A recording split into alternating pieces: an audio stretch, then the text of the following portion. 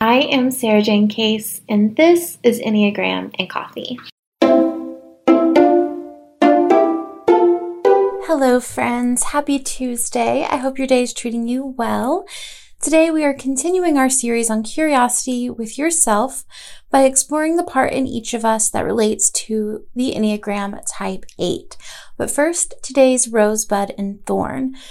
My rose today is that my car came. I have a new car. All things worked out, and we even went on our first little road trip together yesterday, and so far so good. I am so grateful. My thorn is that today's thorn is kind of just a continuation of yesterday's thorn. I've played tennis 3 times in the last 4 days, and I think it's too much for my old person knees. One of them is just really stiff and it isn't easing up even with stretching and working out the muscles around it. I'm going to wait a few days before I play again and just see how it feels. My fingers are crossed that all goes well. And my bud is that I'm writing this on a day that we have our weekly meeting for the street team for my new book, The Enneagram Letters. And I'm so excited to sit down and talk with them all today. It's truly like the highlight of my week every single week. Okay, so I wanted to do this series about questions to ask yourself as each Enneagram type for a couple of reasons. One, because I thought it would be fun to do basically a guided journaling session together. So in order to do this, I encourage you to listen to the question, pause me, reflect on that question, whether you're talking out loud to yourself in the car or you are talking with a friend, or maybe you're journaling it out, whatever works for you. And then hit play and do it for all 10 questions. Number 2, because I think it's helpful to explore the part of each of us that is carrying the pressure of each Enneagram type. Just because you're a type 8 doesn't mean that you never struggle with self-silencing or people-pleasing. And I want to explore where each of those things kind of come from in ourselves specifically. Number 3, so that don't feel like these episodes are just for the type it's assigned to. It's for all of us. That's not really a point, but we'll just keep rolling anyway. Okay, so here are the top 10 questions I want you to ask yourself when exploring the part of you that is an Enneagram Type 8. Number 1, what is my earliest memory of betrayal?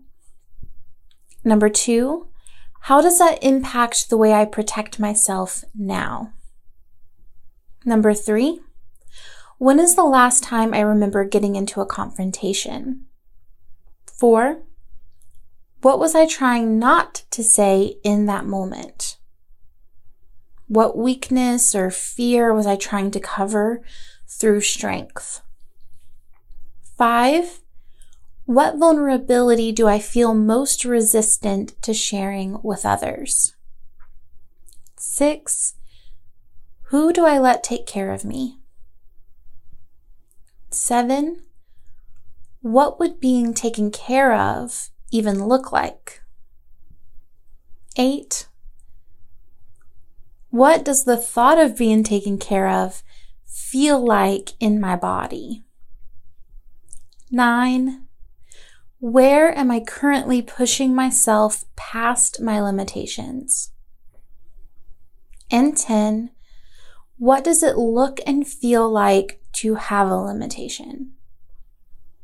I know these episodes are short and sweet, but again, I do hope that you take the time to pause me and really journal through these prompts. And I'd love to hear if anything fascinating arises for you. DM me on Instagram at Sarah Jane Case if you'd like, and share this episode and these prompts with anyone that you think could benefit from them. Additionally, if you enjoyed this concept of exploring the part in yourself that is each Enneagram type, you're probably going to really like my new book, The Enneagram Letters. It's all about how we carry the 9 pressures of the Enneagram within us and explores that through letters, essays, and poems. It's available for pre-order now at theenneagramletters.com. As always, it's an absolute joy to create this content for you, and I will see you tomorrow for the next episode.